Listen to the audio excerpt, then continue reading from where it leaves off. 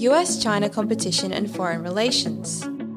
I don't think the Chinese say themselves that they want to be the dominant power in the region, but I think everybody believes that that is their goal. They want other countries to show deference to China, to put China's interests first. Countering online extremism.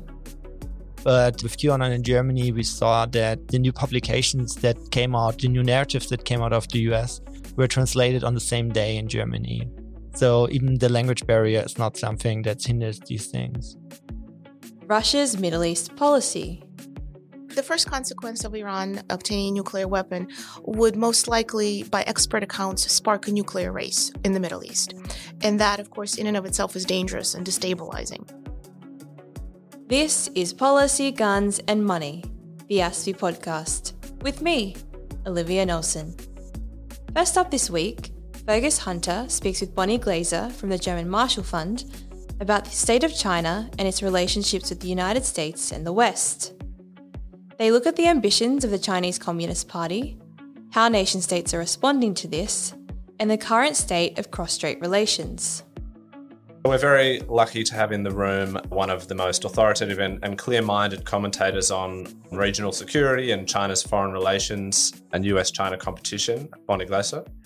Welcome to ASPI. Thank you for having me. We'll start off with a big question. We've had a lot of big developments in China's relations with the world this year in American politics. So we've seen Xi's reappointment for a third term as General Secretary, an unusually good showing for the incumbent Democrats in US midterms, which strengthens Joe Biden's hand, although there will be pressure from Republicans on China policy.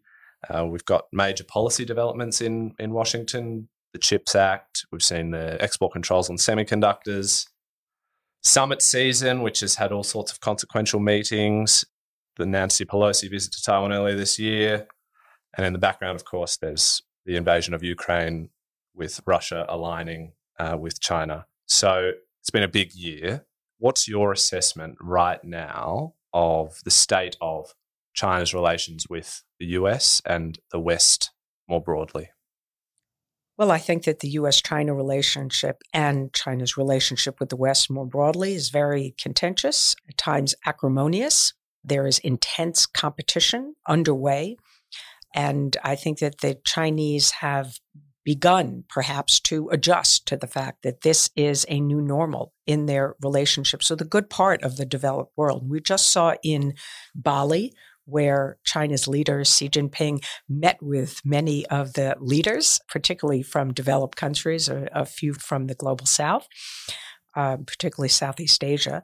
But I think that the Chinese are determined under Xi Jinping to pursue a strategy of ensuring that they can achieve their domestic objective of national rejuvenation, which Xi Jinping has set a target date for 2049. And so he's recognized that the international environment is extremely negative.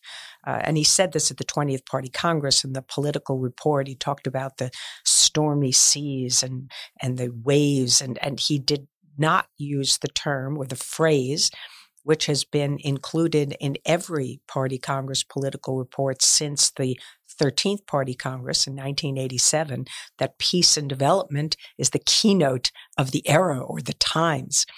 Xi Jinping has obviously concluded that the risk of war is growing with the United States.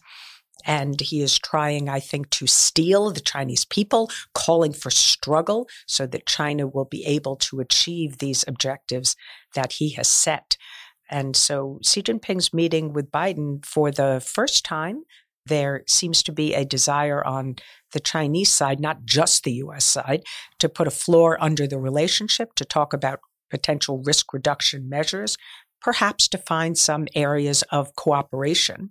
So I would be reluctant to call this a major inflection point, but perhaps the slowdown in the Chinese economy, exacerbated by the COVID-19 policies in China, may have led Xi Jinping to think that he needs a bit of a breathing space to focus on some of his domestic problems and have a bit of stability in the relationship with the United States, maybe also with Australia and other countries. But I don't think that this is in any way a strategic readjustment in China's relationship with the world and its foreign policy. I think it is rather tactical. What do you think the scope for stabilization there is? Antony Blinken might go to Beijing for a visit soon, I think. And what could that improvement look like within those limitations of this kind of entrenched competition now? Well, essentially, the U.S. and China have agreed on 2 work streams that they will pursue going forward. One is in the category of controlling risk, managing tensions. So we hope that they will talk about risk reduction measures. Some people have called this guardrails that will prevent the relationship from spiraling out of control. And that is in part a military conversation, but I think not exclusively one. And then the other work stream is areas we can cooperate in.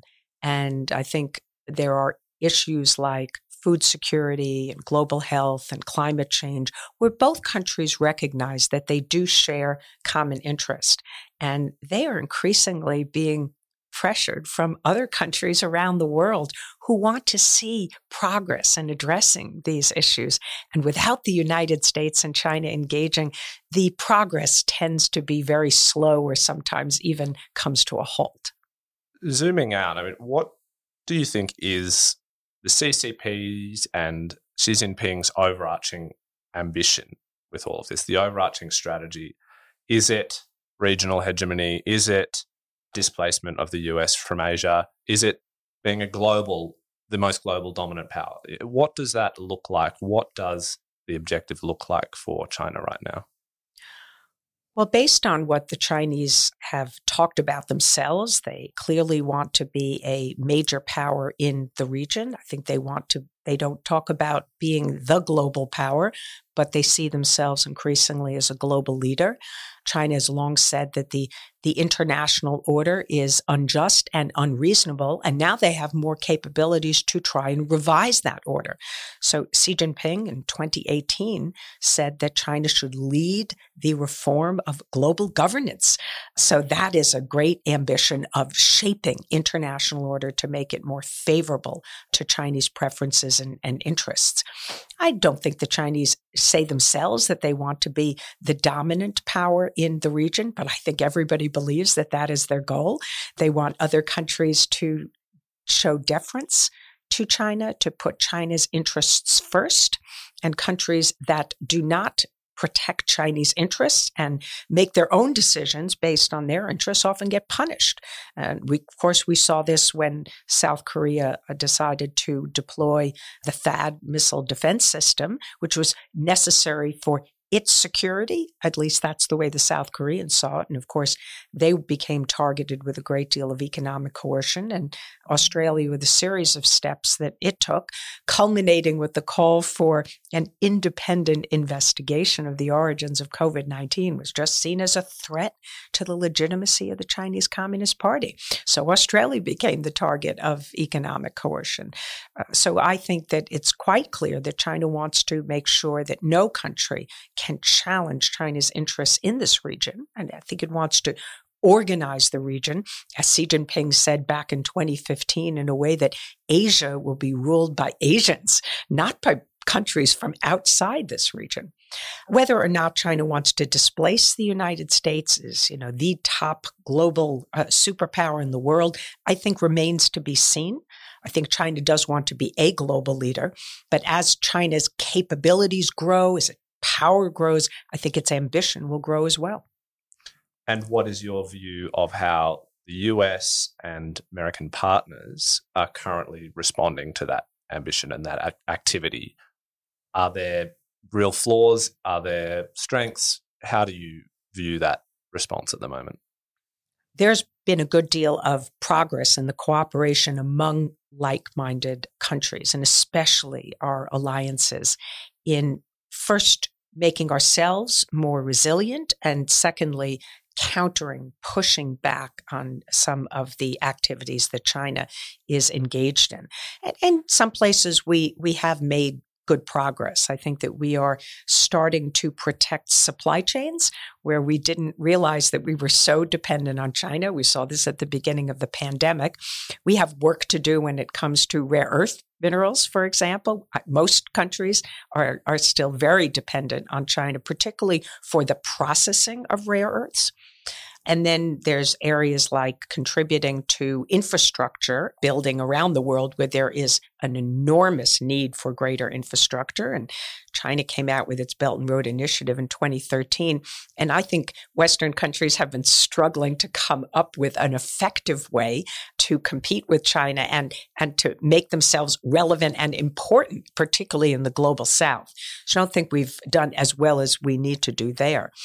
We've had these new coalitions that have formed. I think Quad is one of the most successful, which goes back to 2007, but has been revived in a way that has made it far more relevant, I think, than ever before. First and foremost, delivering public goods to the region. That's really the top priority. But of course, it is driven to these four countries share this concern about China and its ambitions. And so by working together, we have an increased opportunity to be able to prevent China from setting the rules of the road, inserting its norms, undermining the rules-based order that I think the like-minded countries, democracies in particular, would like to defend and strengthen. Because of some of those domestic political factors, the US is clearly limited right now in how much it's bringing to the game on the trade and economic side. How much of an issue do you think that is? Well, I think that the economic pillar of the U.S. Indo-Pacific strategy remains weak. The United States always falls on its military capabilities first. That's our go-to area where we don't really need to rely on other countries and we can act unilaterally. But it's quite clear that in this region, even as U.S. military presence is very welcome, that many countries, and especially in Southeast Asia, but even beyond, would like to see greater economic involvement. There's certainly been more diplomatic involvement. I think we've seen, despite Russia's invasion of Ukraine, quite a bit of diplomatic activity in this region and with the region.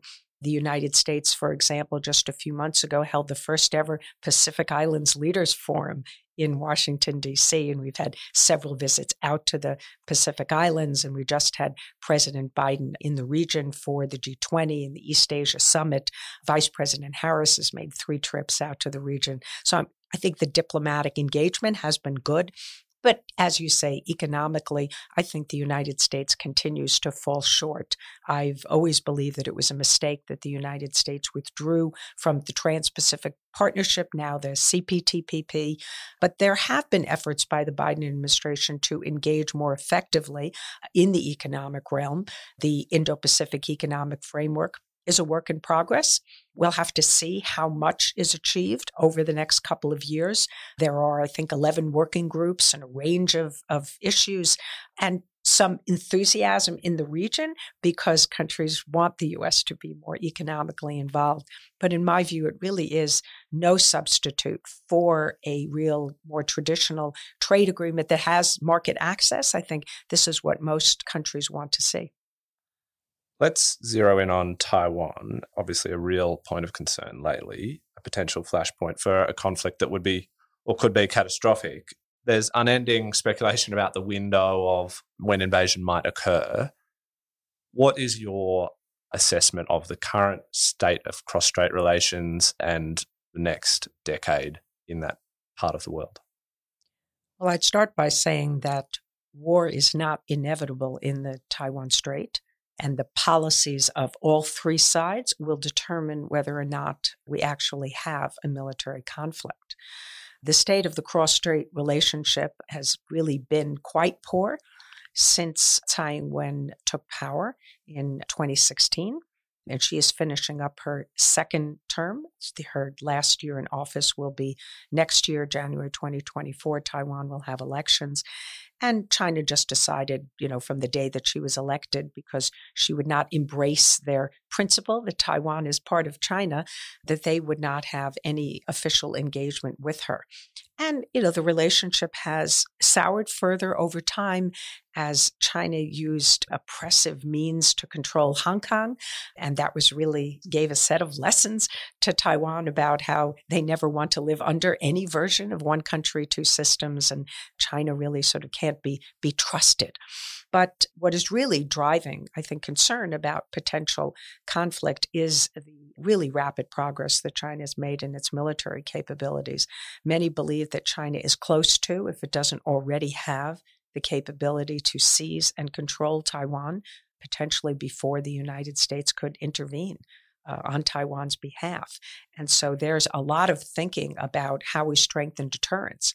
Ultimately, we need to have more effective military capability to defend Taiwan, but that's a longer-term problem. Most people think that comes in the next decade, in the 2030s. And so in this shorter time frame, we need to do more diplomatically, economically, to warn China of what the risks are of using force against Taiwan. So governments are talking together about the kind of economic sanctions that could be imposed on China if China were to use force against Taiwan, drawing lessons from the case of Russia when it invaded Ukraine. And there might be some tools that would be similar, but there'd probably be some other tools that would be quite different. China is very interdependent, connected with the world. And I think that many companies that were willing to take a hit and pull out of Russia might not be quite so willing to pull out of China and give up that market, which is so important, for example, to German automobile companies like Volkswagen.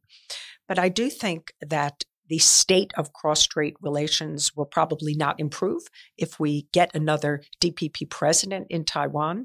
They could deteriorate further, but ultimately we have to be very clear about, from the United States, I think, perspective, and other countries, what actions should we take that will strengthen deterrence in a credible way, and what actions will perhaps lead to the contrary result and provoke China to use force. And we have to be very clear to avoid anything that might provoke China to attack Taiwan. I did want to get into that. Is there a risk of Taiwan's friends internationally, especially in the US, taking steps that might antagonize and provoke China into acting? I think to some extent, some of the rhetoric in particular that we have heard in the United States has antagonized China. Particularly, President Biden has said twice that if Taiwan wants to be independent, we should leave it up to them, that it's really their choice. I think that kind of language is potentially dangerous because China could conclude that we actually would support an independent Taiwan. It could embolden a future leader in Taiwan then to declare independence. And the United States then says, okay, we support that. China does have red lines. Not everything is a red line in China. There's plenty we can and should do to strengthen Taiwan's security. But we should not say that we would recognize an independent Taiwan. We should not state that we want to return to a mutual defense treaty relationship, which we had with the Republic of China from 1954 to 1979. And we did abrogate that treaty as part of the terms of normalization when we normalized our relationship with the PRC. So I think the bottom line is that we have to be careful that our words and our actions should be strengthening deterrence in the Taiwan Strait. There's plenty of things we can and should do that China will see as antagonistic, including signing perhaps free trade agreements with Taiwan and sending senior officials to Taiwan. In my view, that's something that there are good reasons to do. But when it comes to those real red lines that China has, I think we need to be careful. What about in Taiwan? There does seem to be a pretty well-developed sense of national identity there now, separate from China, but also a very prudent caution about sticking with de facto independence, not doing anything to formally declare independence. So the prospect of a willing, peaceful unification seems quite remote. How is the Taiwanese government talking about this at the moment? What is the mood in the population in Taiwan right now about the state of relations with China? Well, I think the mood in Taiwan's government is a feisty, we're going to defend our freedoms, we're going to stand up for ourselves, we're going to win over more friends.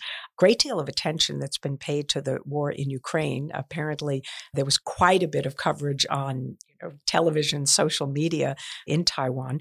And I think some members of the public took that seriously and see the threat as growing, but I think they're in the minority.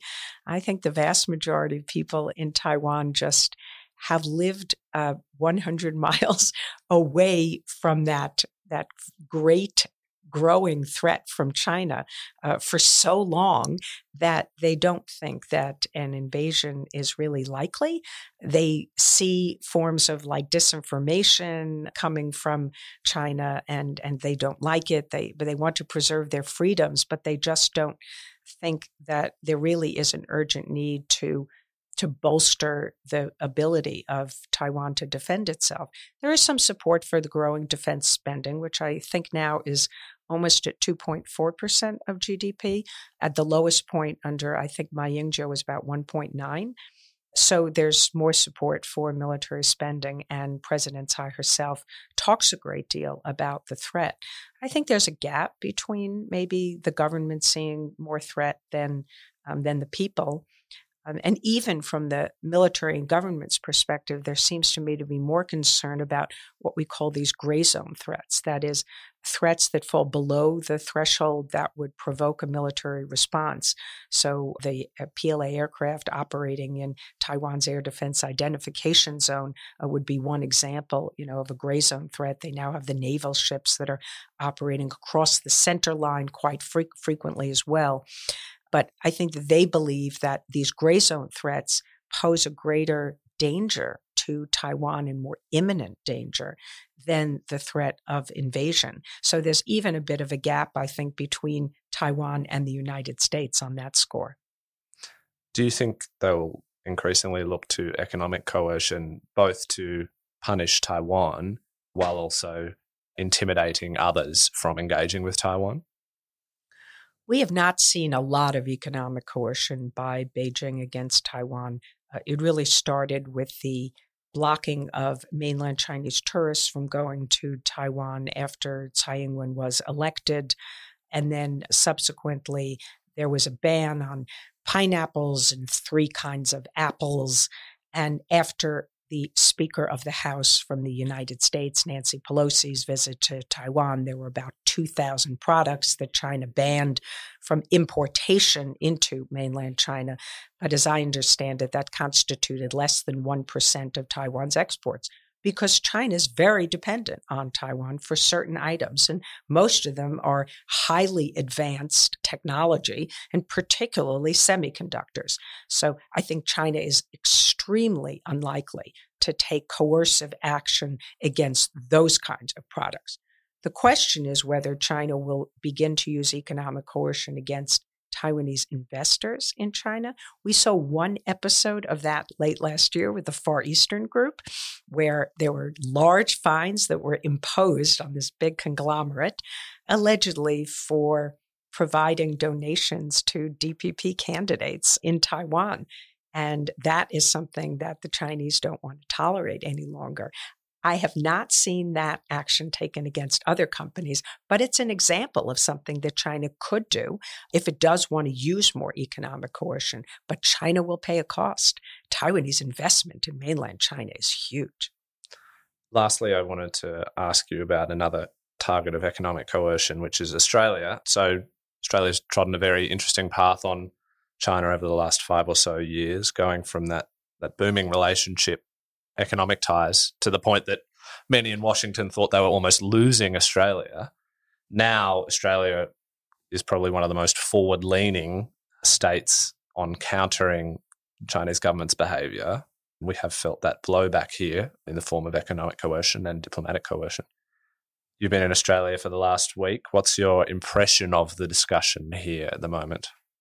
Well, I think in the aftermath of Prime Minister Albanese's meeting with Xi Jinping, there is a hope and maybe even an assessment that the Australia-China relationship may be moving into a new phase of willingness on the part of the Chinese to re-engage, to have dialogue about some issues. Whether or not China will actually begin to lift these restrictions on Australia, I think remains as a question mark. But I think there is some belief that if Australia and China continue to have some dialogue and improve the relationship in some areas where they agree, that over time that China might stop sending signals to the parts of its system to stop importing some of these items like wine and lobsters from Australia. The one area that will be more difficult is the barley case, because in that case, Australia has actually taken the case to the World Trade Organization. And so it may be that that ends up going to the dispute settlement mechanism, probably take years before a ruling comes down, thanks to the United States and its interference with the dispute settlement mechanism. But I doubt that Australia would withdraw that case. But of course, that's something to be looked at down the road. I think this will take time, but China has recognized that Australia is willing to stand up for its interests and its principles, that it can't be intimidated and bullied like other countries were, like South Korea, where we saw a little bit of a compromise there. And I think that when countries end up caving into Chinese pressure, the Chinese then conclude that that country is weak, and then they find other demands to make on them. So I think Australia looked at what other countries experienced and drew very important lessons from that. And so it's taken the Chinese some time to understand that Australia is not quite the country that they thought it was. But of course, the Chinese will never admit they were wrong, they made mistakes, they overreached or whatever. But maybe we are at a turning point in how they are going to deal with Australia going forward. But it will be gradual. Seems like there's been a bit of frustration on the Chinese side as well about that resilience and resolve and the lack of results. Yes. On that note, thank you very much for joining us, Bonnie. Thanks for having me. Access to violent right-wing extremist online subcultures is easier than ever. Katya Theodorakis speaks to Myra Dietrich about how digital public spheres are being exploited for radicalization and to spread disinformation. Myra explains what authorities, society, and social media platforms can do to prevent and push back against extremist attempts to dominate digital realities. Myra, your research looks at transnational digital networks and far-right communities, conspiracy narratives, how they're proliferated sort of in those, what I believe you call digital alternative realities. Can you tell us what your observations are, the key trends in this space, and how online and offline dynamics interact? In general, I'd say it's quite important to recognize that the far-right and conspiracy-driven networks are global networks. If you look at QAnon, that's sort of one of the binding factors that bring these conspiracy narratives and far-right narratives all over the world, because local communities will just translate them. So we usually see the same topics and the same documentation just being translated to different local contexts. So we definitely see an emergence of a global alternative reality that's being created in online spaces. Your think tank or your center, the Center for Monitoring, Analysis and Strategies, put out a report recently, also in English, which I can highly recommend, about QAnon's influence in Germany. And apparently QAnon has the largest following outside of the US in Germany. Can you tell us more about this and why you think it resonated so much there, or what we're seeing in terms of adapting some of those US specific or global narratives to a German local context? Yeah, definitely. If you have a first glance at it, it sort of is a bit weird that QAnon, which is such an US focused conspiracy narrative network, is also that prevalent in Germany.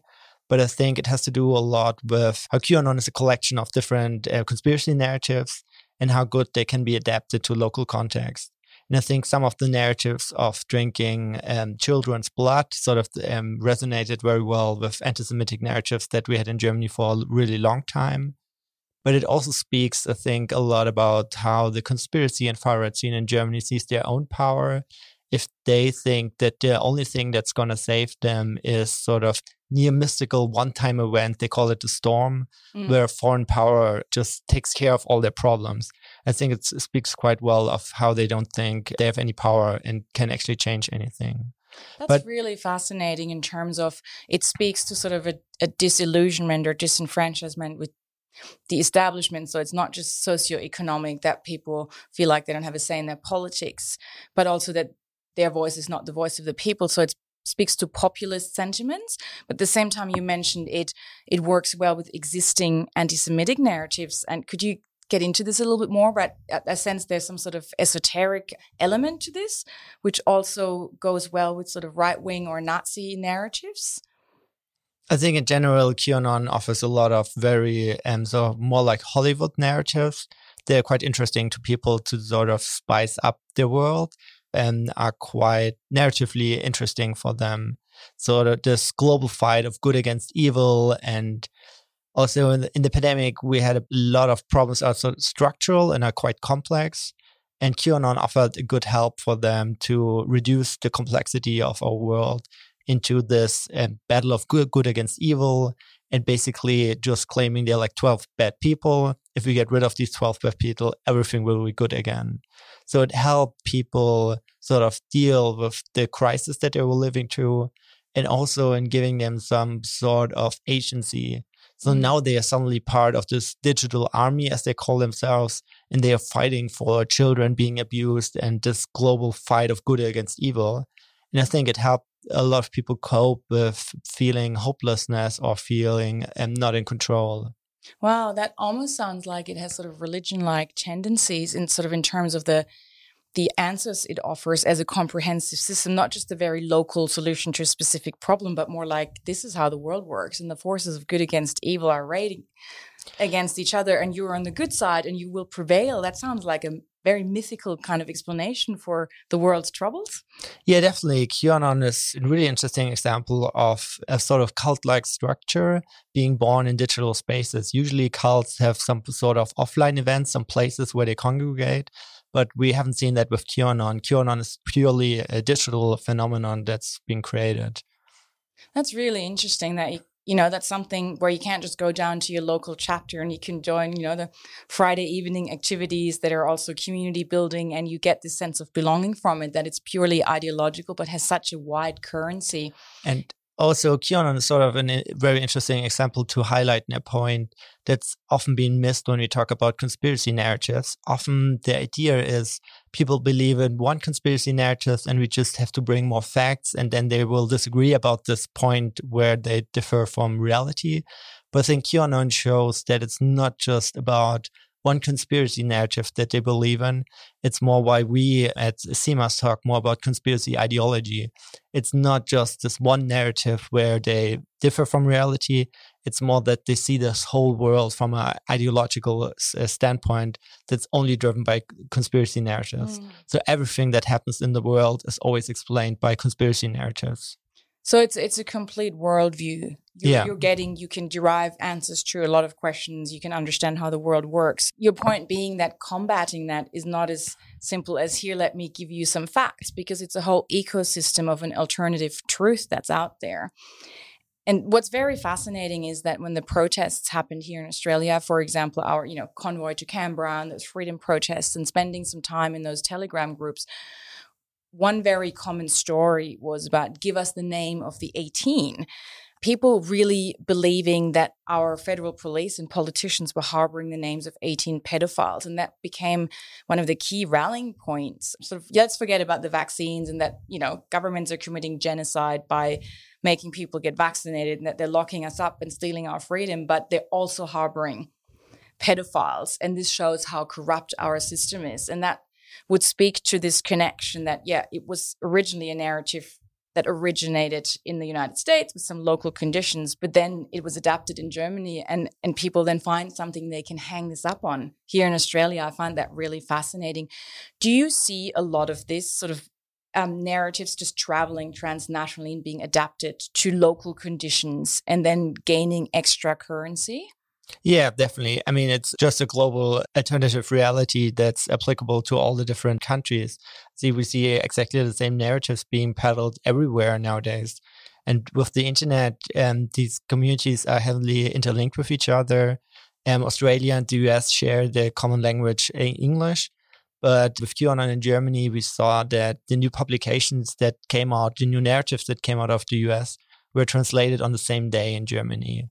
So even the language barrier is not something that hinders these things. Wow. And it's quite interesting to see that often you don't even have to adapt these narratives to local conditions.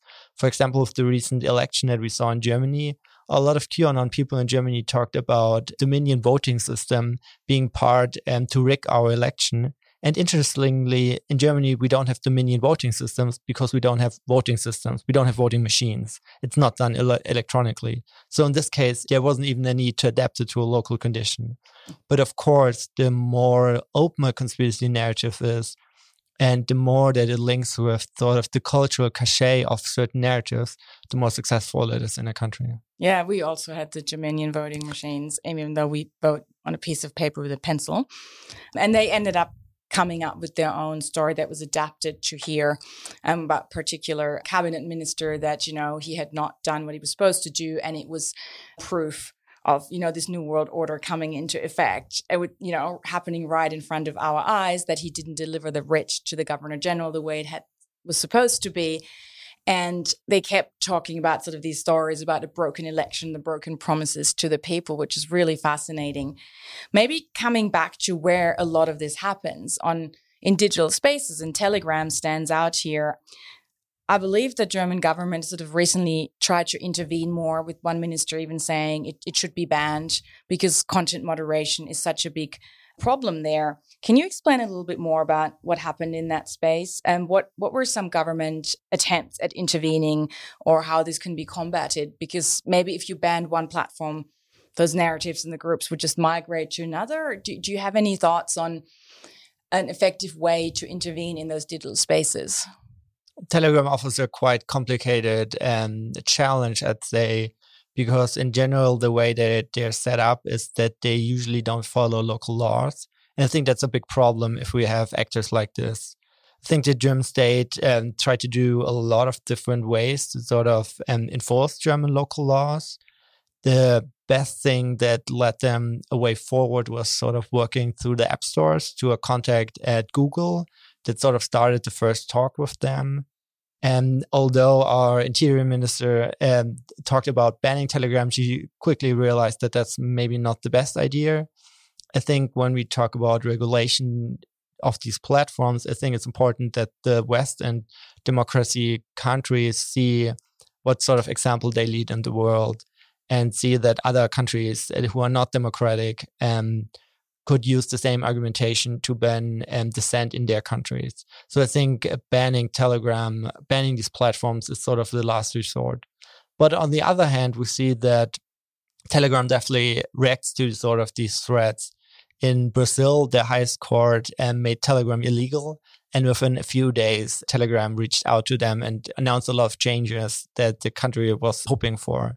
So Telegram definitely reacts to these pressures. But I think disallowing a platform that's used by extremists and isn't following the law, but also has a lot of other uses for other people, should be a last resort. Yeah, it's about, I guess, learning to put sort of guardrails around democracy, and learning how, the interaction of our, public sphere, how we can govern in the public space, where some of the key actors and gatekeepers are corporations, and seeing how, I guess, in this digital age, what shifts we need to be able to deal with this, and move away from seeing as countering this, like counterterrorism for decades, how you put it so well, it's about putting out fires. But when these are bigger shifts and we need more long-term solutions for that, Also because the issues sit at the heart of this dilemma in democratic societies that we do not want to restrict free speech, but there have to be boundaries. So do you feel that overall we're moving in the right direction? We just need to do more of it. We need to be clear about what the red lines are. Do you think there are some fundamental shifts that still need to happen that we haven't touched on yet in terms of legislation or regulating this?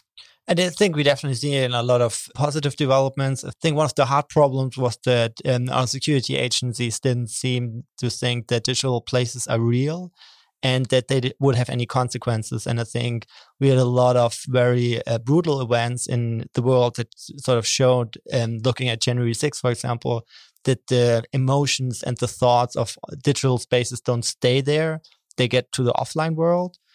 But looking at these digital problems, I think there's a lot of focus in reducing the supply side of the problem, which means deplatforming or going the legal route to make things illegal or enforce laws. But I think if we really want to tackle this problem, we also have to look at the demand side of these problems. Why is it that so many people want to get lost in these digital alternatives? And I think two main topics arise if we look at this for a long term, and that's on the one hand, we have a way more fractured society and it's getting fractured more and more. So people feel really disconnected and don't have communities. These digital alternative realities offer them replacement family structures and they sort of get lost in these structures. And especially during the pandemic, people lost a lot of the offline connections that they had. So these digital communities were quite interesting for them. And on the other hand, one of the things that I see that drives people in this world is that we now like a lot of purpose-building narratives. So, and we don't have these big narratives that sort of are, why do we live at all? And these alternative realities offer quite interesting purpose-building narratives for this. In Germany, for a terrorist attack in Halle, the shooter had a longsword in his car. So he saw himself as being a crusader fighting for the West against Islamization. And if we look in QAnon, these people think they are part of a global army, of a digital army, in a global battle of good against evil, and they are here to save children from Satanist pedophiles. And I think both of these things are what drives people in these spaces. And it's quite sad to see this as a state, because I think the human drive for community and for a sense of purpose are some of the best qualities that we have. And I think it's quite important that we find better alternatives for these people, that they don't get lost in these alternative realities. That's really interesting. So on one hand, we have to come to terms with this big shift, almost in a philosophical way about how our life, or sociological way, how our lives are now organized, and issues like community and belonging increasingly also play out in digital spaces. But that doesn't mean that it's just an abstract issue where we're sitting there scratching our heads and wondering what to do, because there are some concrete things we already can be doing, governments can do in cooperation with other stakeholders, to have a reach into those digital realities and draw those lines that are needed for democracy. Could you share with us some practical things that are being done or could be done? Yeah, I think if we want to find a solution for this, it's important to really take digital culture seriously. And in the beginning of the pandemic, we spent a lot of money saving sort of the classical culture, theaters or operas. But a good way to tackle this issue would have been just, for example, do a digital esport tournament, because we know that doing sports events and sort of de-radicalization, anti-extremism program, that they work. And it wouldn't have been that expensive to do something in the digital world. And we would have reached a really interesting target group of young males who are gamers, with a sort of problematic group that can be radicalized in these alternative realities. So you're saying we just need to be more creative in thinking how the things that have already worked can be adapted also to digital realities. It's not that we have to come up with a completely new playbook, but some of those principles that have guided successful initiatives in the real world, in the offline world, so to speak, they could just be implemented also to see how they can fit for digital realities. We just have to think about the situation that we were in at this point. We shut off all the offline world and we drove these people into online worlds, but we didn't offer them anything there. And I think if we were to take digital reality seriously, these digital places and digital culture seriously, I think we can find a lot of ways where we can adapt old concepts for this new world. That's really important to make that point. I think it's a good way to end. Unfortunately, we're out of time. There'd be so much to talk about. But thank you so much for giving us so much to think about. A lot of good pointers on what can actually be done. Really appreciate it. Thank you. Thank you for having me. Finally, Dr. Alex Bristow speaks to Anna Boshevskaya from the Washington Institute about Russia's policy toward the Middle East. They explore the significance of Russia's relationships in the Middle East in light of the war in Ukraine, and how the Russia-China relationship is developing. Anna, welcome to ASPI. You're in Australia for the Beersheba Dialogue, which is a long-running dialogue that ASPI is very fortunate to be able to support between Israel and Australia. We've just finished that yesterday, and there were lots of interesting discussion points, a few of which we might touch back on in this podcast today. So given that you were here for Beersheba, I wondered whether we might start in the Middle East, not a geography that Australians think about probably as much as we should. What is your impression of what's going on in the Middle East, and what's important that we do think about from Australia? Sure. First, it's a pleasure to be with you today, and thank you for inviting me. What's going on in the Middle East, first and foremost, is a continuation of great power competition. I'm American, and so, of course, I'm speaking from an American perspective. The trajectory of American foreign politics, as you know, has shifted in recent years towards great power competition, primarily towards China and secondarily towards Russia. The fact of the matter is, the Middle East has always been an arena of great power competition, and Russia, historically, for several centuries, was a part of it. The added issue now is that China is another great power competing in this region, and that's something that we're all going to need to grapple with in the years ahead. Great. Just before we came on air, we were talking about some of that history of Russia in the Middle East. And you were educating me that the start of the Cold War is arguably linked to Russia's involvement in the Middle East. That's an interesting vignette, perhaps, for what we're facing at the moment. Is it worth just touching on that briefly? Yeah, the first major crisis of the Cold War erupted shortly after World War II, and indeed it happened. It started in the Middle East, and that's something I think we forget, because when we think about the Cold War, we primarily think about Europe. But the fact of the matter is, the first major crisis erupted shortly after the end of the war, when Joseph Stalin briefly refused to withdraw from Soviet-occupied Iran, where the Soviet Union had been stationed to protect a supply route. And it took very skillful American diplomacy to eventually end this crisis. But this vignette shows, once again, that as the years go by, time and time again, the Middle East presents itself as this arena of great power competition, and we're now in that world today. And you mentioned Iran there. I think Iran does come across the Australian consciousness from time to time. I know the Parliament here is doing an inquiry at the moment into human rights implications of some of the protests. The way the Iranian government or regime is managing those protests. But when we look at Iran, what do we need to be paying attention to? We need to be paying attention to, of course, to the Iranian nuclear program.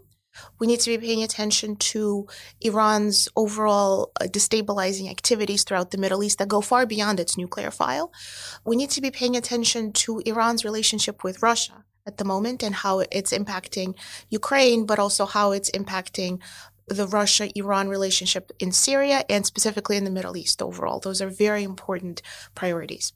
Just picking up on Iran again, there is obviously a great concern that Iran will soon, perhaps in a matter of months by some estimates, develop a nuclear weapon. It's obviously been trying to do this for some time. What would be the consequences if that happened? Consequences in its region, in the Middle East, but beyond as well. The Australians tend to focus on the Indo-Pacific. Would there perhaps be consequences closer to Australian shores as well? The first consequence of Iran obtaining a nuclear weapon would most likely, by expert accounts, spark a nuclear race in the Middle East. And that, of course, in and of itself is dangerous and destabilizing and raises all sorts of questions. One of those is, what could be the role of Russia? Remember that Russia is the country that built the Iranian nuclear reactor in Bushehr. In fact, when we go back to the early 1990s, at a time when the U.S.-Russia relationship was at its absolute best, it was Russia's support of Iran, of the Iranian nuclear program, and of arms sales to Iran that was the one major sticking point in the bilateral relationship between the U.S. and Russia, and also with Israel and Russia. So the question is, what role could there be for Russia in such a world? And one possibility is quite a big one, because this is the one area where Russia has considerable expertise. This is Russia's competitive advantage, if you will. And that is the reason why, even in the early 1990s, Russia wanted to be involved with Iran on this issue. In other words, Russia simply does not look at proliferation issues the same way as the West does.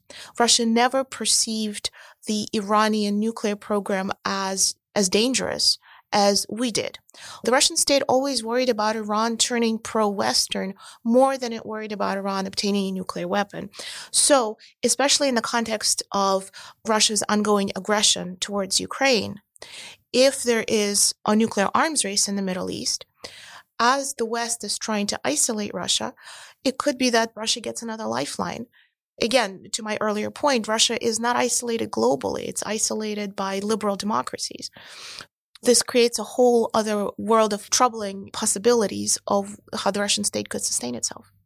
Well, that really is troubling and is clearly something that Australia has an interest in paying close attention to and working with its allies to manage and hopefully avoid a scenario like that. I know that there are, closer to home, obviously some significant Muslim majority countries. I would have thought they would pay close attention to the destabilizing effect of this on the Middle East. I'm not an expert on Indonesia. We do have experts here in ASPI. I tend to think of Indonesia as closer to countries like Saudi Arabia. But I guess Saudi Arabia would react very strongly if Iran put a bomb, and that would have knock-on consequences for this region. Yep. And if I may add one other point, even after Russia's aggression towards Ukraine, when the Russian state broke virtually all norms of international behavior by attacking Ukraine, a peaceful neighbor, an illegal invasion, it's a crime, Russia continued to play a role in the Iran nuclear negotiations. And that's a very important point to note, which highlights how Russia can continue breaking international law, continue behaving in this way in one theater, and yet the West wanted Russia's diplomatic participation in another, which highlights the complexity of the situation that we're seeing globally with Ukraine, with Middle East, with all of these issues that we're discussing today. And if, again, to your earlier question, if Iran does get a nuclear weapon, it simply, again, opens the door for a possibility of more voices saying that Russia can be helpful, even as it continues to brutalize Ukraine. Well, while we're talking about Russia, every conversation about Russia can't take place without a horrible invasion that Putin has mounted in Ukraine, which is sadly going on and seems to be set to go on for some time yet. What should we be expecting in that conflict? Well, first and foremost, we should be expecting this conflict to continue for a very long time. The war is not nearly over, and we're looking at continued protracted warfare. We're looking at a cold winter ahead for Europe. We're looking at continued Russian mobilization, efforts to break Western unity on Ukraine, and all sorts of other efforts to essentially to continue fighting. We should also be looking at especially renewed fighting in the spring. Excellent. I mean, this is perhaps an unfair question for anybody and a very sensitive issue, but do we have any sense of, this is going on for a long time, but do we have any sense of how this might end? The most important thing to know about this war is unless Russia is completely defeated on the battlefield, this conflict is not going to end anytime soon. Even if there is a peace settlement of sorts, the Kremlin will look at it as simply a short-term tactical pause with the aim of regrouping forces in the years ahead to attack again. The idea that Ukraine is not a real nation, that Ukrainians are not a real people, and that Russia needs to eradicate the very idea of Ukraine is deeply entrenched into the ruling elites of Russia. It's not simply Vladimir Putin. And until Russia is forced to have a reckoning with itself, which historically for countries comes only with military defeat, only then can we imagine a complete end to this tragedy. Wow, that's a high bar. I guess when I think of complete defeat, I tend to think of historical examples like the occupation of Germany and Japan, and of course those were countries that fought to the end, but unlike Russia, they don't have nuclear weapons, Yes. and it's impossible for us, and not that we would want to go and occupy Russia. But is there anything, obviously, short of that would prompt Russia to acknowledge that yes, it has lost, and Yeah. to change its ways? Yeah, and you're absolutely right. I mean, we're facing a unique challenge with Russia because, as you say, Nazi Germany, Imperial Japan, these countries did not have nuclear weapons. And yet it was only through military defeat that those countries were forced to have an internal reckoning with themselves. With Russia, we could still put Russia in a position of a defeat on the battlefield that does not need to resort to the nuclear threat. And that has to do with looking for ways to simply exhaust their military, exhaust their resources in multiple theaters, what's called in the military horizontal escalation. The fact of the matter is, from a Russian state perspective, from a perspective of the Russian military doctrine, the war in Ukraine, the Russian invasion of Ukraine, is a local conflict. NATO is not involved militarily. The war is not regionalized. And as long as the war is not regionalized, there's still little reason for Russia to resort to nuclear weapons. So, of course, when it comes to Russia, our mind always goes to the worst case scenario, and that's the nuclear option. It would be irresponsible not to take that seriously. The fact of the matter is the chances of Russia using nuclear weapons are still quite low in a local war of this nature. And if you look at what Russian military steps that we're seeing today, they're geared towards things like, again, making sure that everybody's very cold, to be perfectly frank, right? Targeting infrastructure, targeting the country's energy grid. They are about starving the population, starving the world, and that's what we're seeing with the food crisis. They're about breaking Western unity. They're about blackmailing the West and threatening to use nuclear weapons. But so far, we're not there yet. Wow. I feel sorry for Ukraine. It sounds like this is a long war coming ahead, and hopefully the outcome will be a conventional victory on the battlefield. But we are in Australia, and Australians do have concerns about the behavior of China in this region. Russia has a relationship with China which seems to be getting closer. The No Limits partnership that was agreed in February is regularly raised here. In the time we have left, is there anything that we should be paying attention to about Russia's role in this region and its partnership with China? Well, in brief, the important thing to know is that Russia and China are bound to remain close, not unlike Russia and Iran, because what we're seeing, especially in the context of Russia's isolation by the West, is Russia aligning itself with so-called global South. And when it comes to China, it's a complicated relationship. The fact of the matter is, Russia has de facto accepted, on a global scale, a junior position vis-a-vis China. In the Middle East, what you're seeing is a division of labor, if you will, where Russia is primarily focused on the military realm and China is more focused on the economic realm. That's not a clash of interest. Again, that's a division of labor. And of course, long term, we can foresee changes with China potentially taking a more the military dimension. The other interesting thing to note is, historically, Russia doesn't want to be second to anyone. It is simply that Russia's desire to change the global international system, Russia's resentment of American primacy in world affairs, overshadows all other interests. And both Russia and China, for different reasons, do not like American leadership in world affairs. I see. So whatever binds them, and perhaps they are quite different in their worldviews still, but whatever binds them is common antipathy to the US. Yes. Excellent. Anna, thank you. It's been a sobering discussion, but a really interesting one. Thank you for coming into ASPI. It's my pleasure. Thank you for having me. Thanks for listening to Policy, Guns and Money. We'll be back with another episode soon.